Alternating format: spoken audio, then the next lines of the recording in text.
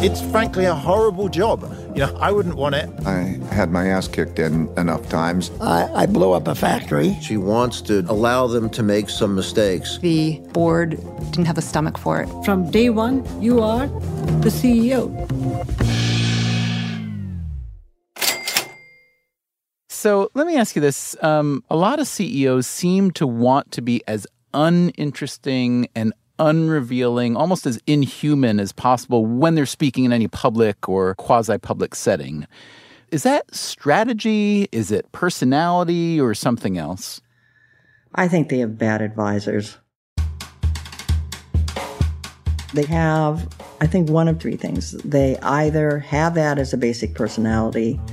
2, they've been advised to be as benign as possible. Or 3, they are scared.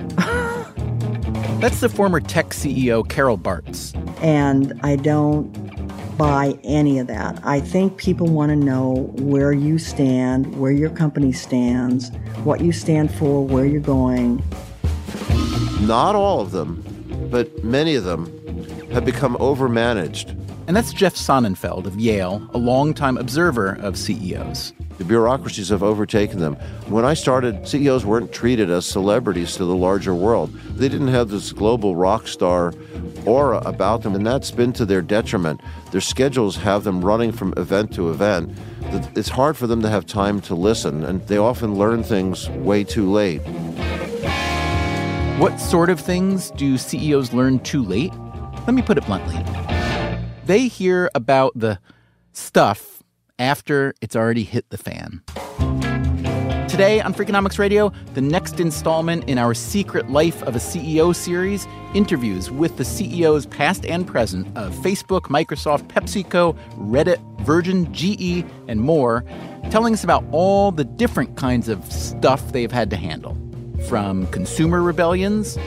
There were maybe 15 or 20,000 people who were very upset. To changes in the business climate. We tried too hard to keep our old model alive.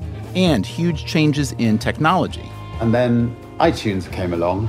But what if you're the one with the new technology and it becomes so powerful that the world starts to panic? That's a thing that Facebook and the internet, I think, have really worked to change over the last 15 years. CEOs also get to deal with plain old fraud. Jack, we've got $400 million missing. And the joy of managing troublesome employees. How do you fire the one person who's actually going to get you over the finish line? Hey, the corner office is empty. You want it? You sure you want it? Taking those decisions is not easy. It weighs very heavily on me personally.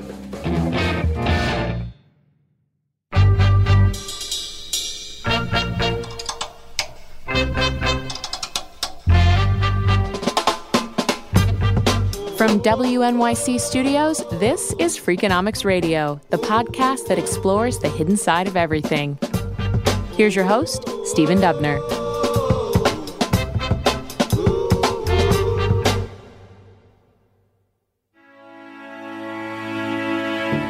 It's not your fault. You weren't the one who moved the goalposts. You weren't the one who made all your customers suddenly want something new. You weren't the one who started a worldwide financial meltdown. So, no, it's not your fault, but it is your problem because you're the CEO. So what are you going to do about it?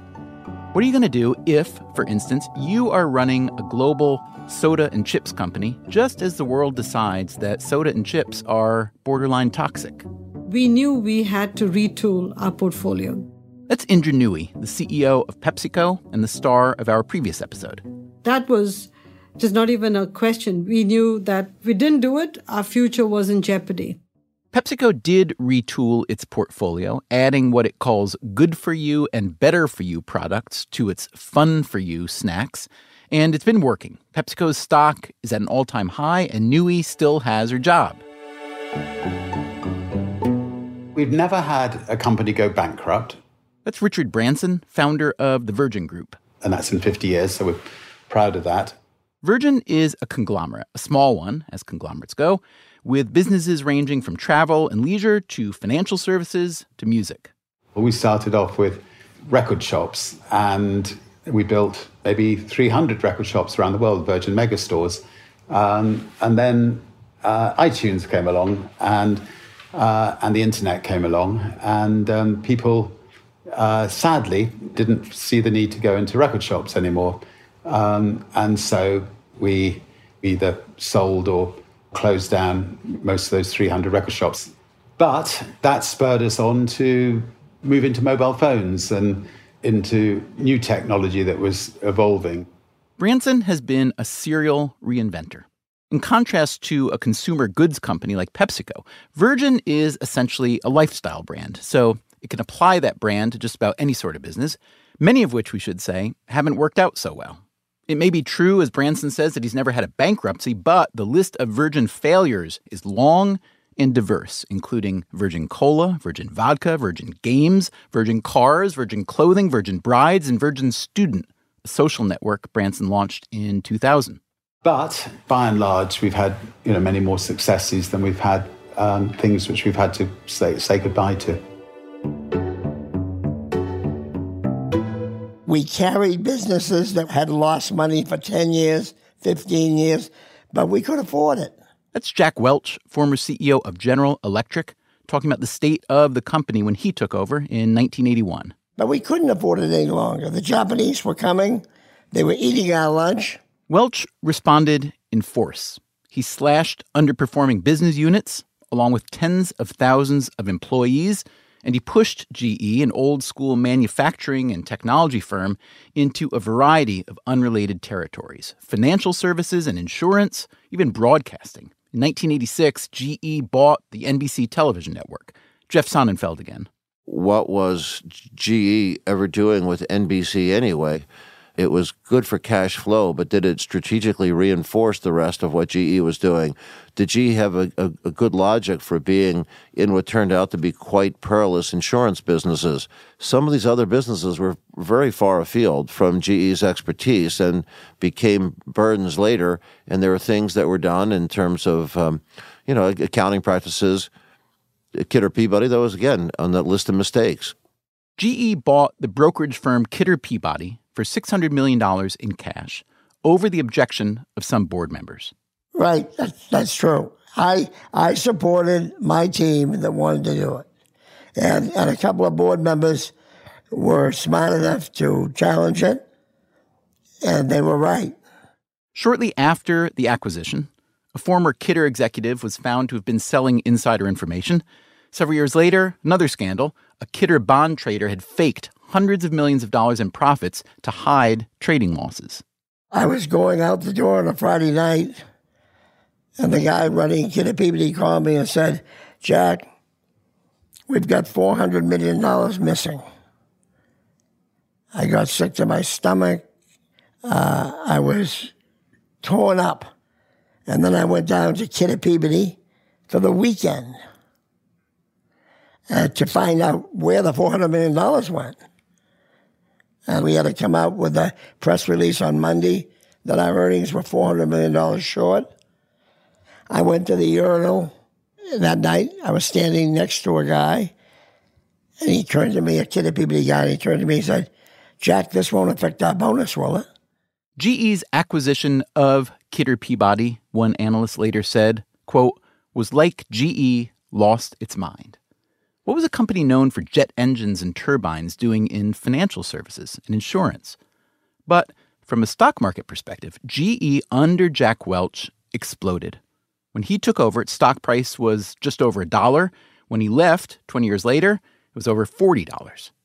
But today, GE's stock is at around $16, and the future is not bright. Its current CEO recently announced that GE still owes billions of dollars to cover liabilities from an insurance business it bought decades earlier. Jack Welch, Richard Branson, and Indra Nooyi have all tried to master, with varying degrees of success, that buzziest of business school buzzwords, the pivot. In fact, just about every CEO we spoke with, when we asked about the biggest problems they faced, said it involved some kind of a pivot. My name is Ellen Pao. Ellen Pao grew up in Maplewood, New Jersey, which was a great town to grow up in. Her parents weren't from New Jersey. I'm the daughter of immigrants from China. Her parents were both engineers who came here to work on the American space program.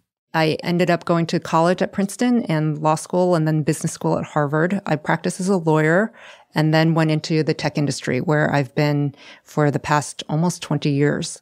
Part of those 20 years were spent at Reddit, the self-proclaimed front page of the internet. It was exciting to be someplace where there was all this positive energy and people were really tied to technology. Powell became interim CEO of Reddit in 2014. The site had roughly 135 million active users at the time. Fans of Reddit consider it the most genuine, engaging, and freewheeling replication of humanity to be found online. Critics say it also reflects the worst of humanity, with pockets of misogyny, racism, and more. Powell wanted to change that culture.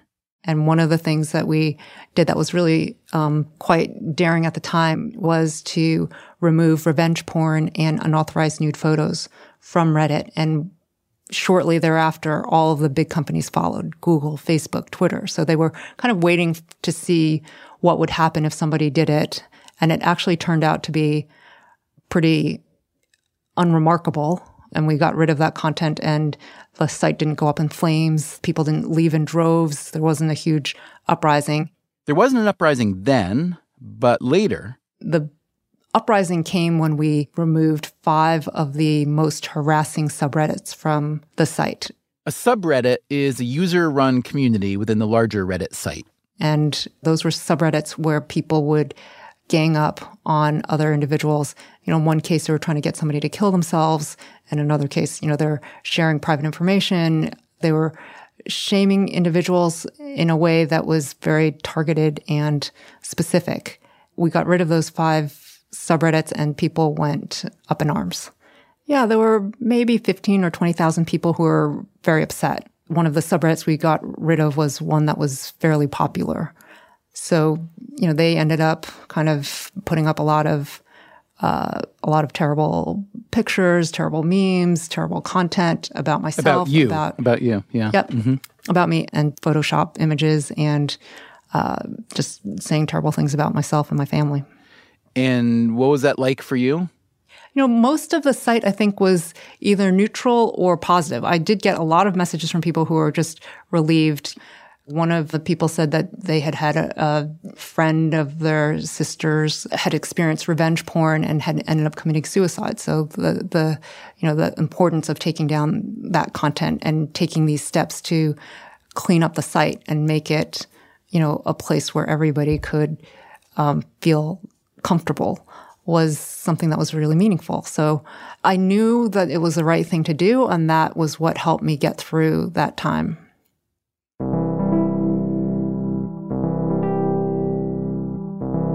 The pivot that Ellen Pao attempted at Reddit was about a change of content, a change of tone. Richard Branson's multiple pivots at Virgin were in response to changes in technology and taste. Indra Nooyi's big pivot at PepsiCo was about a shift in consumer preferences. The next pivot we'll hear about covered all those bases at a company far more valuable than PepsiCo, Virgin, and Reddit combined. We'll start here. $500? That is the most expensive phone in the world, and it doesn't appeal to business customers because it doesn't have a keyboard, which makes it not a very good email machine. That's Steve Ballmer, the then CEO of Microsoft, when asked in 2007 about the impending launch of Apple's iPhone. Microsoft had been in the phone business for years. Right now, we're selling millions and millions and millions of phones a year. Apple is selling 0 phones a year. In 6 months, they'll have the most expensive phone by far ever in the marketplace. And let's see, what's the expression? Let's see how the competition goes. That competition, as you likely know, went very badly. Apple built a phone that a lot of people loved, and they got wireless carriers like AT&T to subsidize its high cost. Steve Ballmer, when we spoke with him, acknowledged his miscalculation. So Apple did business model innovation. We tried too hard to keep our old model alive as opposed to moving to a new model. We did not take the right path. As Apple was climbing, Microsoft was falling hard. But it wasn't just a phone failure. It was about computing generally. Back in 1999, Microsoft was the most valuable company in the world with a market cap of around $620 billion. Adjusted for inflation, that would be about $930 billion today, which would still be the most valuable company, just ahead of Apple. At one point, Microsoft's Windows software ran on more than 90% of the world's computing devices. Today, if you count smartphones and other smart gadgets as computing devices, which they are, Windows is at around 11%. The mobile revolution was on, and Microsoft was very late to the barricades. Steve Ballmer's solution finally was to buy the phone business of the Finnish firm Nokia. It wound up costing roughly $9 billion. Yeah, the Nokia purchase was sort of not mine by the time it got done. I recommended it to our board in June of 2013. Our board turned me down. I got kind of riled up about that topic, and I didn't think it was handled well. It was one thing to turn me down. It was another thing the way it happened. So anyway, I was a little upset about it. But then, after I made clear that that it was time to go find a new leader, the board came back and said, let's go ahead and buy it. And by then they knew I was going to leave, and they still wanted, Nokia purchased.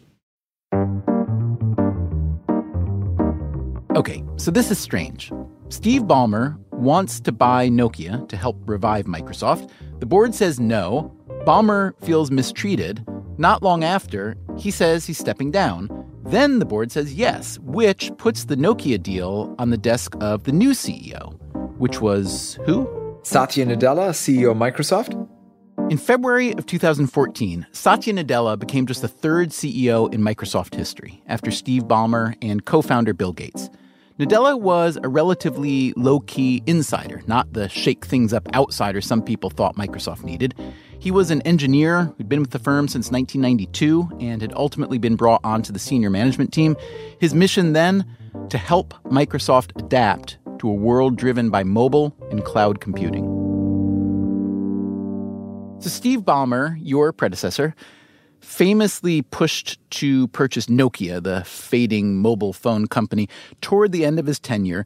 You voted against it, but the deal wound up going through a few months after you were appointed CEO. So I'm just curious how this works. First of all, why did the board select a CEO who'd voted against this gigantic recent acquisition? I mean, just to be, put the facts and make them clear, I was not in board of director at Microsoft. I was part of the management team of Steve, so it's not like I had a vote. Steve just went around the room and wanted to get the pulse of his leadership team, and we had a good debate. And I felt that it is important for us to do things, given where we were in the mobile space at that point, which was the number 3 slot with a huge gap between the 1, 2, and 3, to do something that was more unique and different and differentiated. So shortly after you were installed as CEO, you shut down Nokia, which resulted in a total write-off of the purchase and about 18,000 jobs lost. What was that? I mean, that's a pretty big deal to be handling both the mechanics of it and the emotion of it shortly after you come in as a not obvious choice as CEO. Just walk me through what that felt like on your way to accomplishing that. First of all, I think these hard decisions around what to pick and focus on is something that I believe a CEO uniquely has to do. That's not something that you can delegate. I mean, ultimately, that's your core responsibility. And in especially taking those decisions that impact people's lives and livelihood is not easy. It weighs very heavily on me personally. So therefore, I had to think it through. And then having thought it through and made the decision, we had to execute on it, to your point, where what was of paramount importance was to make sure that the employees being impacted were treated with dignity and were given all opportunities to find their next play, whether inside of Microsoft or outside. And that was my real concern, and that's where I poured my energy. But I knew that I had to define the core value propositions that we were going to create. The company was getting, quite mature, in an industry that was facing really existential disruption. Jeff Sonnenfeld again, the CEO expert at the Yale School of Management. He did come into a culture that had become very bureaucratic. It had become possessed by very strong turf issues. Sonnenfeld thinks Microsoft has benefited from Nadella's management style. It's what you might call a mellow intensity. Sonnenfeld points to how Nadella handled the Nokia mess. He had voted against this merger with Nokia. He thought it was a mistake. But he doesn't run around trying to shame Ballmer and Gates over it. He said, look, as we look at it now in a clear-eyed way, that wasn't the path to take. Doesn't mean that a mistake was due to idiocy or corruption. Is that in the light of day, with somewhat different conditions, we see we need to take a different path now. The path Nadella has chosen for Microsoft isn't radically different. They're still making big acquisitions. LinkedIn for $26 billion and another $2.5 billion for Mojang, the Swedish maker of Minecraft. Microsoft is still a software company that sometimes tries to sell hardware, which historically hasn't worked so well, but lately they've gotten better, especially with their Surface tablets and laptops. But Nadella is pushing Microsoft particularly hard in three new-ish directions. The first is cloud computing, one of Nadella's specialties before he became CEO. Here's what he writes in his recent book, which is called Hit Refresh. When I took over our fledgling cloud business in 2011, analysts estimated cloud revenues were already multi-billions of dollars, with Amazon in the lead and Microsoft nowhere to be seen. Amazon was leading a revolution, and we had not even mustered our troops. Under Nadella, Amazon is still way out front of everybody, but Microsoft has seen huge gains, especially in the past couple years. The second big shift under Nadella, partnerships. In its early days, Microsoft eagerly partnered with software firms like Adobe and hardware makers like Dell and HP. Here's what Nadella writes in his book. I don't think Google would have existed but for the PC browser. Microsoft enabled Google to build a toolbar for our Internet Explorer. But as the tech ecosystem evolved and firms like Google, Apple, and others became a threat, Microsoft began treating partners and would-be partners as rivals. Nadella is trying to reverse that. One example, he has allowed Microsoft apps like Office and Skype to run on mobile devices that use rival operating systems, including the open-source Linux, which Steve Ballmer once called a cancer. Nadella's leadership thus far has been one pivot after the next. Nothing can be taken for granted, and there's no such thing as a perpetual motion machine. What you have to do is be good at being able to refresh yourself at the crucial times. The third big push under Nadella? This one, you sense, is his favorite. Microsoft is trying to build what it calls the ultimate computing experience, essentially a layer of technology that would lie beneath pretty much everything we do. It'd be a blend of augmented reality, artificial intelligence, and quantum computing. I mean, this is the real fun part, right? I mean, just imagine if your hologram was right here interviewing me as opposed to just on the phone. Nadella recently demoed a new augmented reality model to Ford. In the past, Ford would create these clay models which weighed 5,000 pounds that needed to be moved so that people can critique the new car.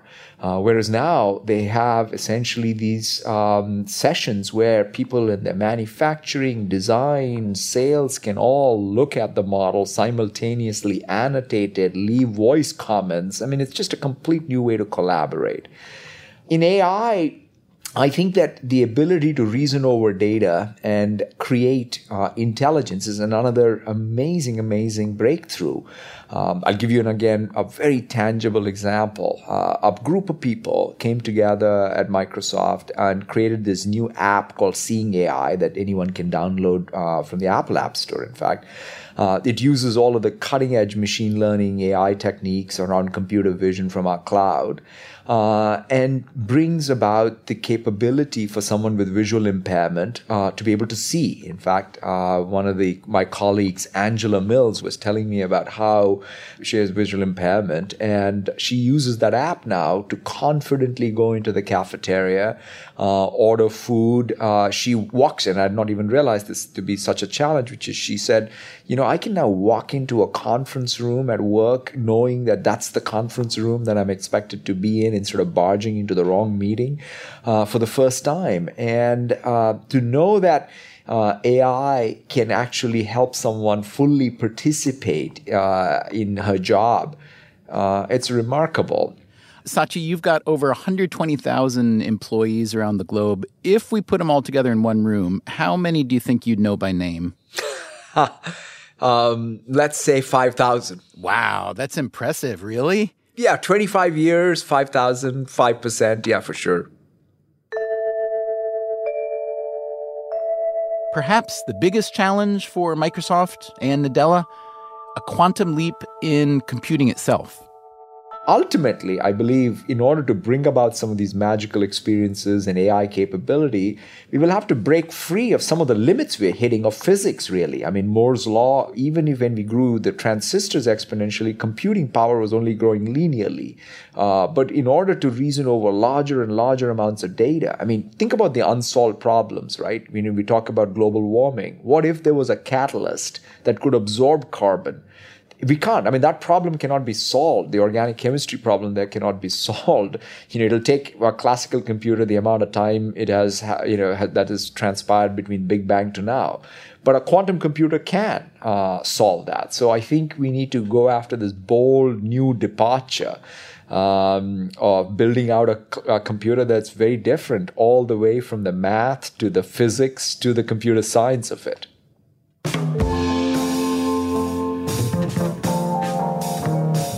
Listening to Satya Nadella speak, you probably won't be surprised to learn that he has proven to be a popular CEO, and, whether this is related, it's hard to say, a very successful one. Microsoft has gained more than $400 billion in value since he took over. Coming up on Freakonomics Radio, it isn't only failure that CEOs have to pivot away from. They're the brightest computer scientists, and all they're thinking about is, how do I keep someone on Facebook for 10 more minutes? The perils of success and employee judgment calls. You'll have like the star engineer on a team who might be kind of a jerk. And if you want to keep up to date on what we're working on at Freakonomics Radio, why don't you sign up for our free email newsletter? Just go to Freakonomics.com. Thanks, and we will be right back.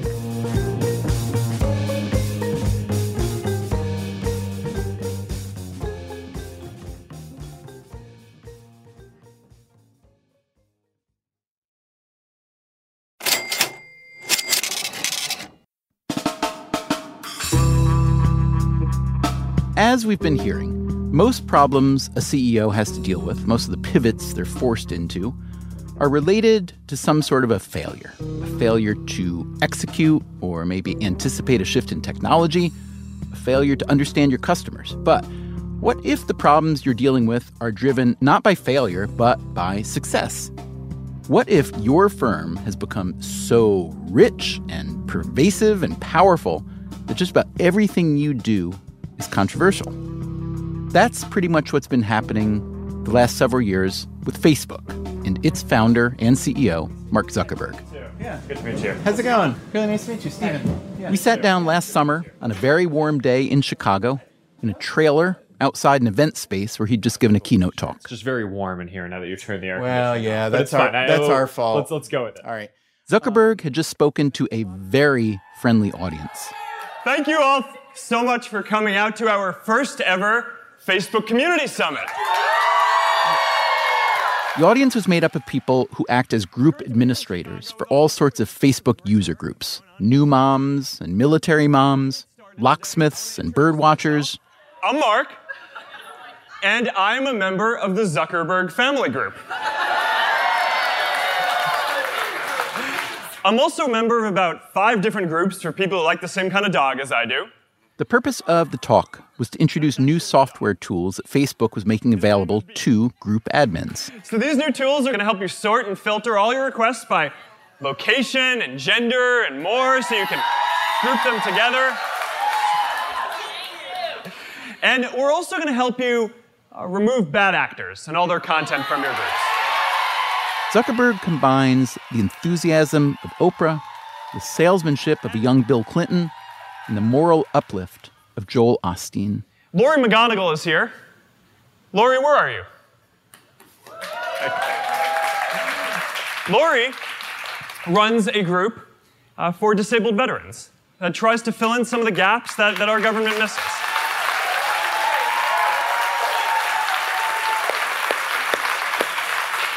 And when one of your members hit a hard financial time and was close to getting their electricity turned off, your group rallied together to help pay off their bills. It's amazing. By pumping up groups like Military Moms and Locksmiths, and recently by tweaking the Facebook news feed to show people more content about themselves and their friends, Zuckerberg has been working hard to reshape Facebook. Now, we're going to change Facebook's whole mission as a company in order to focus on this. This being more community and connection, less fake news and racism, and maybe less unhappiness. That's where our conversation started, in the trailer, after his keynote. I'd love you to talk for just a minute about kind of the net effect of Facebook or social media or social networking on, let's say, happiness. So the way that I think about this is that technology amplifies human capacity, right? So there are good parts of people and there are bad parts of people. I believe that on balance, people are good, and that therefore amplifying that has positive effects. But I think that being open is also very important for society. But it can be challenging, right? Confronting truths or perspectives that don't fit with ours don't necessarily make our lives easier in the near term. So when it comes to political or social or gender or other affiliations, how do you think about weakening the silos?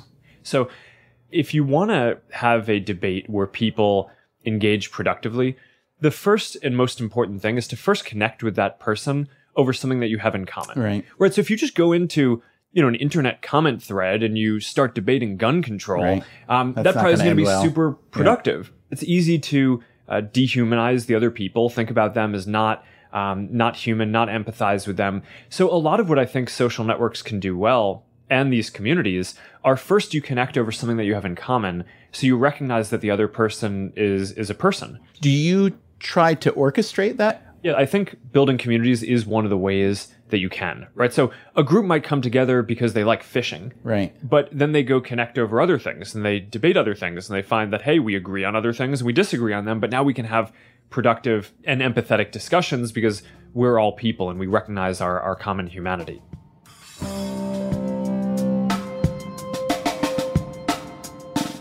So Facebook is obviously not a government.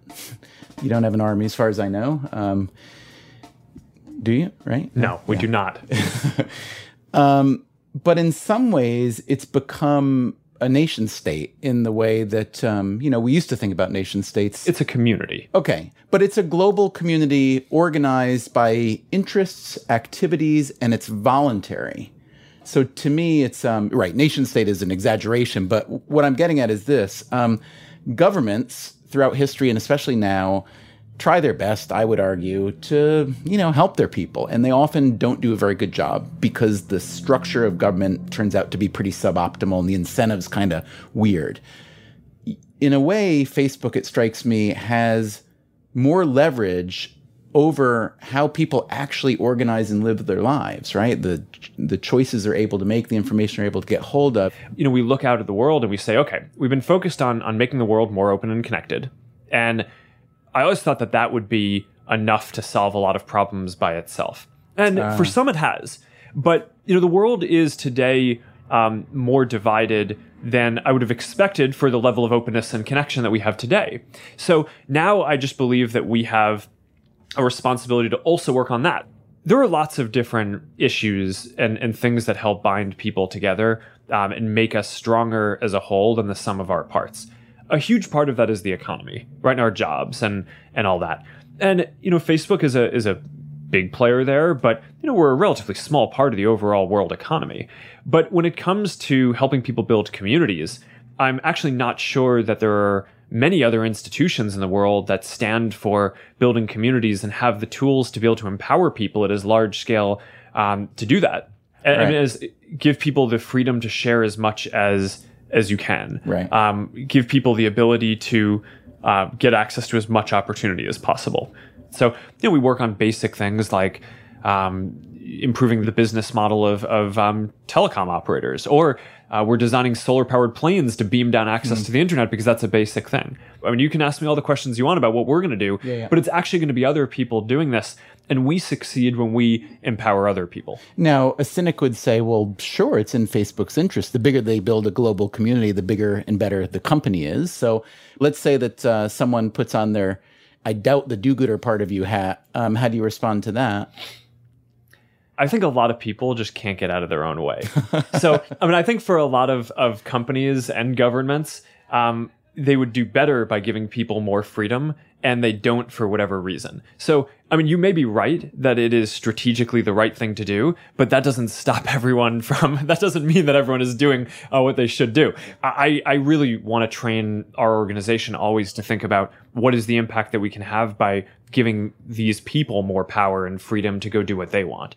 How many versions, or whatever the proper noun would be, of Facebook are running at any given time?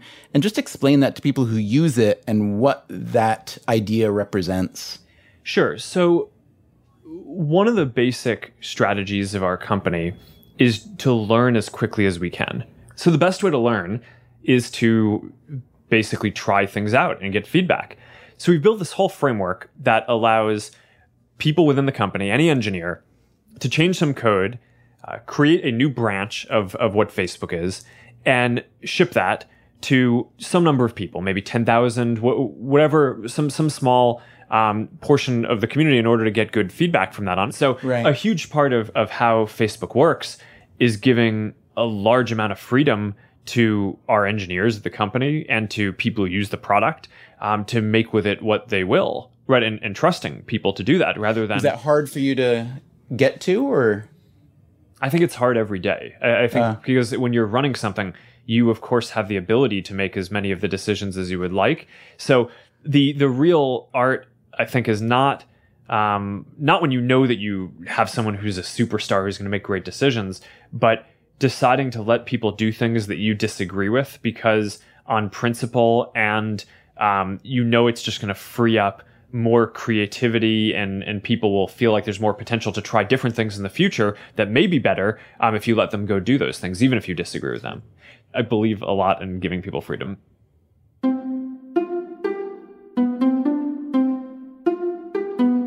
It's one of the biggest challenges for any CEO, deciding just how aggressively you want to manage your employees.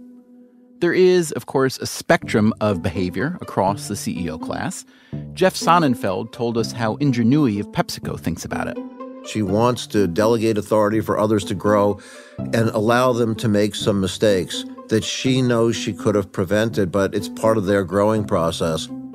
There's also the question of just how forthright you want to be when employees aren't performing well. Jack Welch again.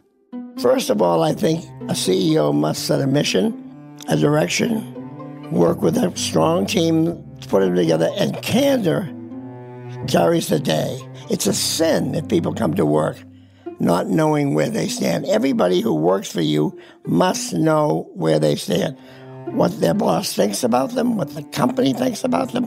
Understand, radical candor is not cruel. It's the kindest thing you can do to somebody. Tell them where they stand early in their career so they know they can adjust and they can change or they can move on. They can be somewhere where they fit. And then there are employees who are highly competent but are still big trouble. You'll have like the star engineer on a team who's driving most of the progress who might be kind of a jerk.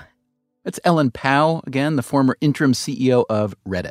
She signaled a culture change with some of her early HR moves. I was able to hire a lot of awesome people. So we ended up bringing on board like a a team that was incredibly diverse. There were a lot of women on the executive team. There were, underrepresented women of color and people of color. But Reddit, as you'll recall, proved to be a contentious environment for Pao. The uprising came when we removed 5 of the most harassing subreddits from the site. The user uprising was just one of many decisions Reddit faced under Pao. If you look at who can make those decisions, at the end, it's the CEO, because a lot of these decisions are actually quite hard. Decisions like what to do with that star engineer who might be kind of a jerk. And maybe that jerkiness manifests in inappropriate comics or inappropriate touching. And the head of engineering is often unlikely to do anything about it because they've got deadlines they have to meet. Maybe the product is supposed to ship in a couple of weeks. And how do you fire the one person who's actually going to get you over the finish line? It's up to the CEO to say, no, we need to get rid of this person. We're going to move the ship date out. We're going to disappoint some customers, but it is important enough to the company and to me that I need to make this call. And if the CEO is not making that call, if he or she is allowing this behavior, then it's going to proliferate within your company. Pao did make the calls at Reddit.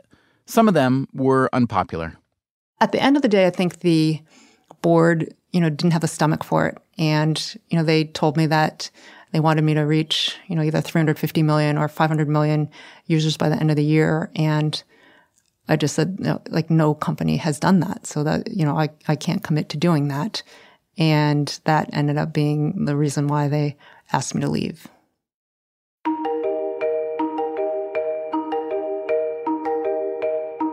When Ellen Pao was pushed out at Reddit, she went from being a CEO to an example of a phenomenon in business leadership that hasn't gotten much attention. The glass ceiling you've heard of. The idea of the glass ceiling is that women can't get beyond a certain point within the leadership hierarchy. We're talking about something even more dramatic. It's called the glass cliff. So the glass cliff is just one of these categories of explanations for why women may be underrepresented in leadership. Coming up next time on Freakonomics Radio, only about 6% of the Fortune 500 companies have a female CEO. Why so few? I don't believe a female is ever hired as a CEO, especially from the outside, for the reasons that she was the absolute number one pick. When a company does install a woman as CEO, there's a good chance that company was already headed for trouble. We found that white women and people of color are significantly more likely than white men to be promoted CEO to weakly performing firms. And there's a good chance that CEO winds up getting pushed off the glass cliff. Well, of course it's depressing. That's next time on Freakonomics Radio.